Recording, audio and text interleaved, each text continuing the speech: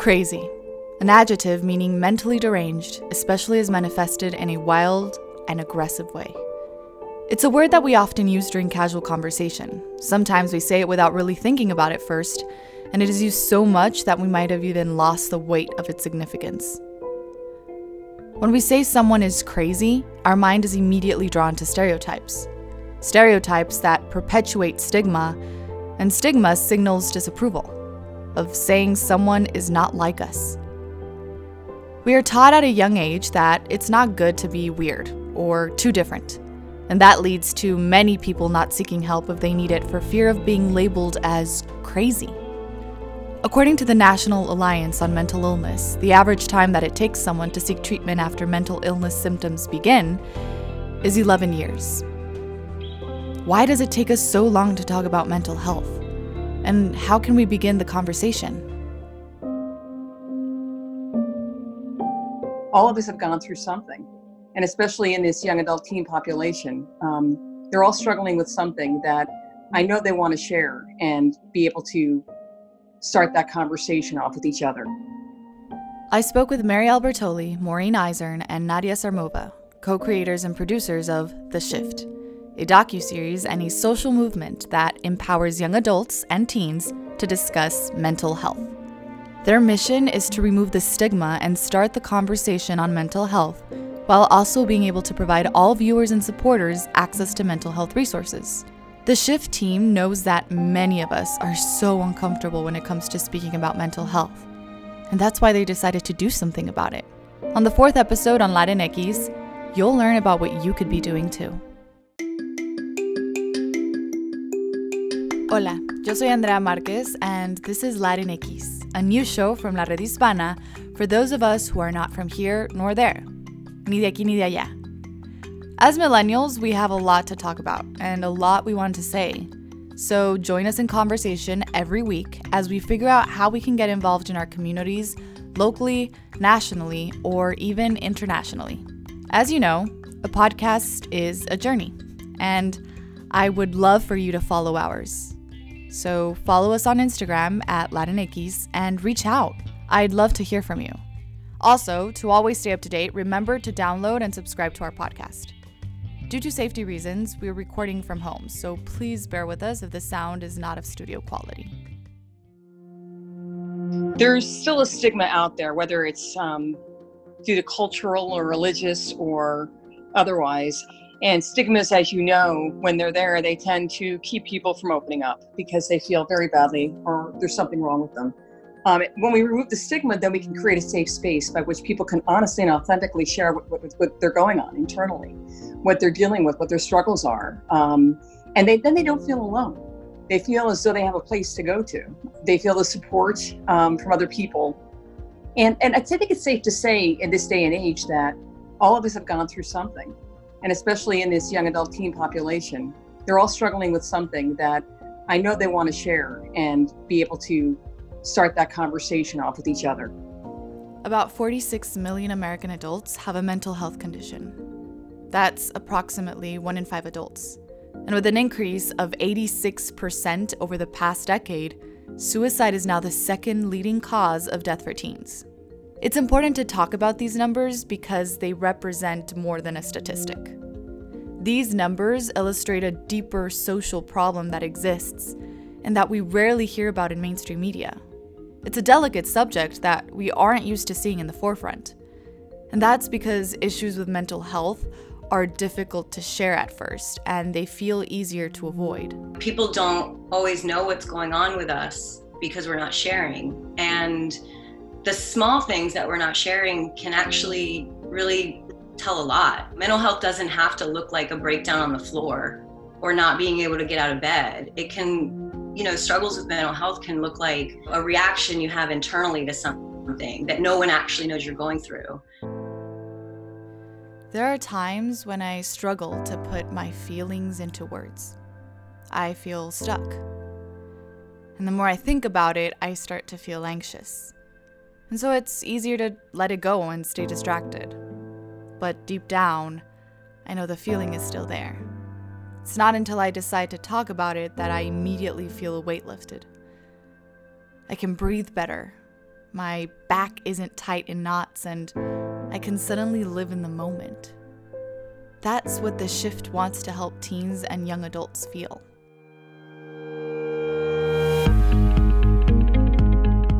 The Shift is as much a docuseries as it is a social movement, and together they are really out to empower teens and young adults to transform the conversation about mental health. What the series looks like is it's going to be set on an iconic vehicle for change, which is a bus turned into a studio, which will travel throughout communities in the United States, really out to normalize mental health conversations that young people are currently struggling with day to day and on a variety of issues.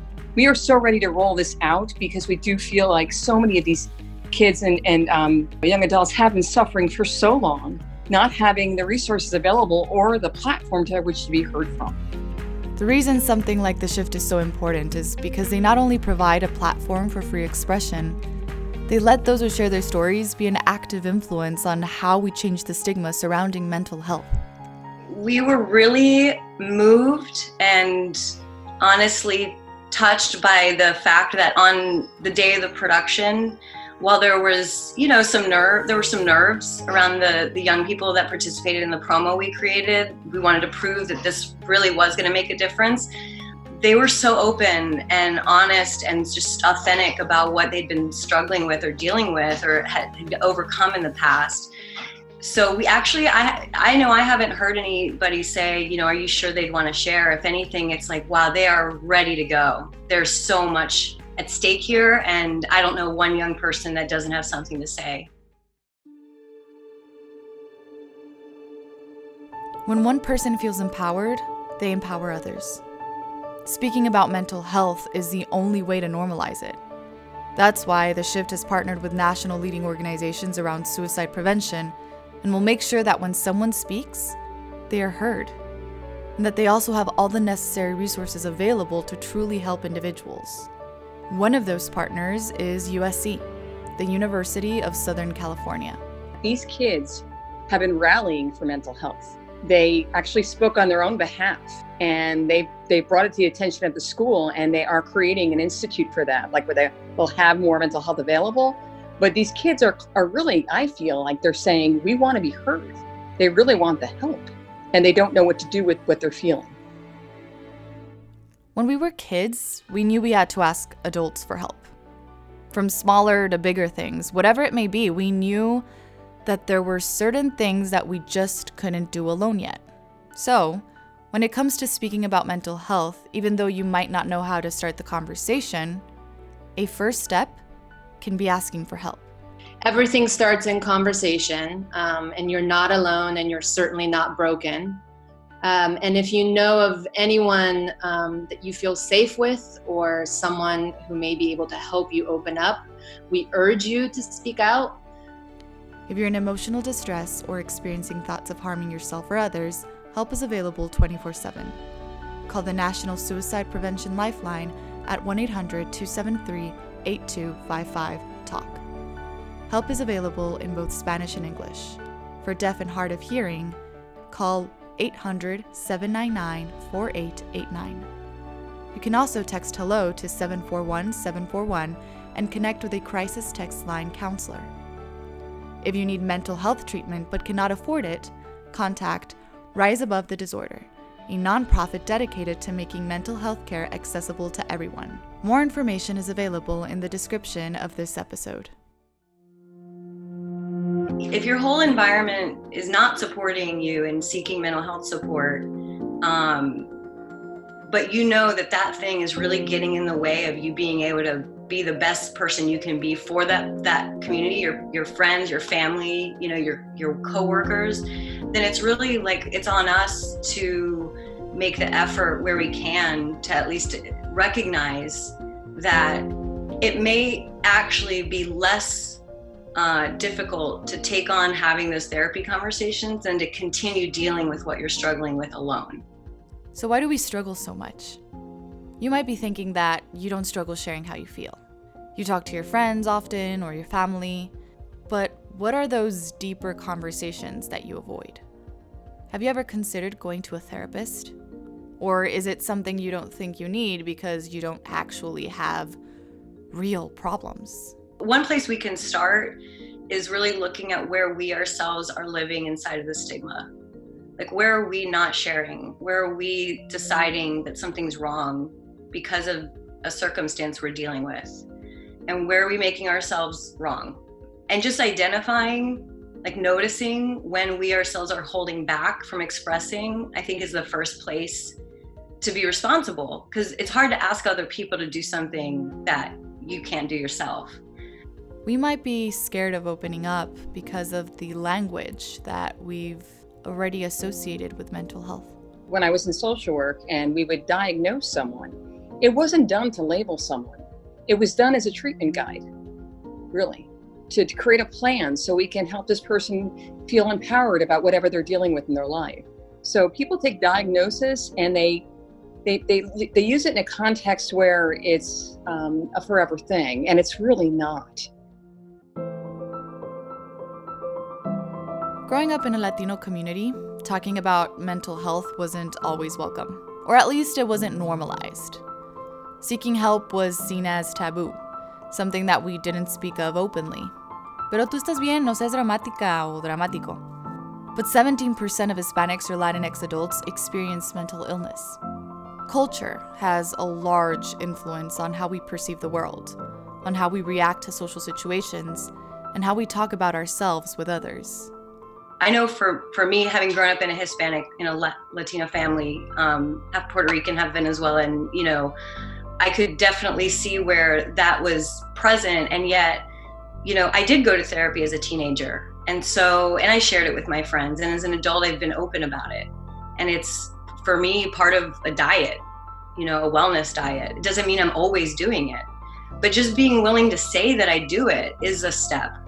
Mental health struggles, unfortunately, don't discriminate. We all have them, regardless of our circumstances or our background. With people self-isolating right now, some can't see their loved ones. Many lack much needed social interaction, and even those who are with their families hold a big responsibility. The way we spend time with our families is what prepares us to go out to the world. So the things we do at home and how we handle mental health from our homes is just as important, because it sets us up for how we handle our surroundings when we're able to go out again. Now is a perfect time to strengthen the family nucleus as well as our individual selves. And I think especially when we're home with each other and we have this time, just because we're in isolation doesn't mean we're alone. And sometimes we can actually feel alone when we're with people simply because we're not sharing what's really there. So I think, finding ways to connect and say, hey, it's noon, it's our noon check-in, it's our 6 p.m. check-in. Finding ways to make it less stressful to talk about what's stressing us out. It could somehow be fun. It could be a relief. It could be that we actually find out, wow, we're going through the same thing. I didn't know you were feeling that way. I assumed this. And actually our assumptions about a lot of these things that we're not talking about is what's giving us the anxiety. Sometimes more than the thing itself we're struggling with. It's the assumptions. The shift reminds us that everyone is going through something, and every feeling can't be comparable because we're all living different circumstances. Every voice deserves to be heard. And now there can be a safe and empowering platform to share what we're going through, and most importantly, our voice is what can help others begin to heal. We need to see a change. We need to see change. We need to be to birth new conversations around mental health for this population, because obviously there's not enough talking going on. So, how can we get involved? It's quite easy. Bringing language to our emotions, starting conversations, and really being responsible about the language that we use to talk about mental health and how we portray mental health via the influential mediums that are available to all of us these days, in particular social media. What are you doing to speak out about mental health? Share with us on Instagram at Latinx. How do you check in with yourself and others? Was it that you talked to a friend? Was it that you wrote in a journal? Was it that you started writing music? Was it that you did get on a prescription medication? There's no one way to do this.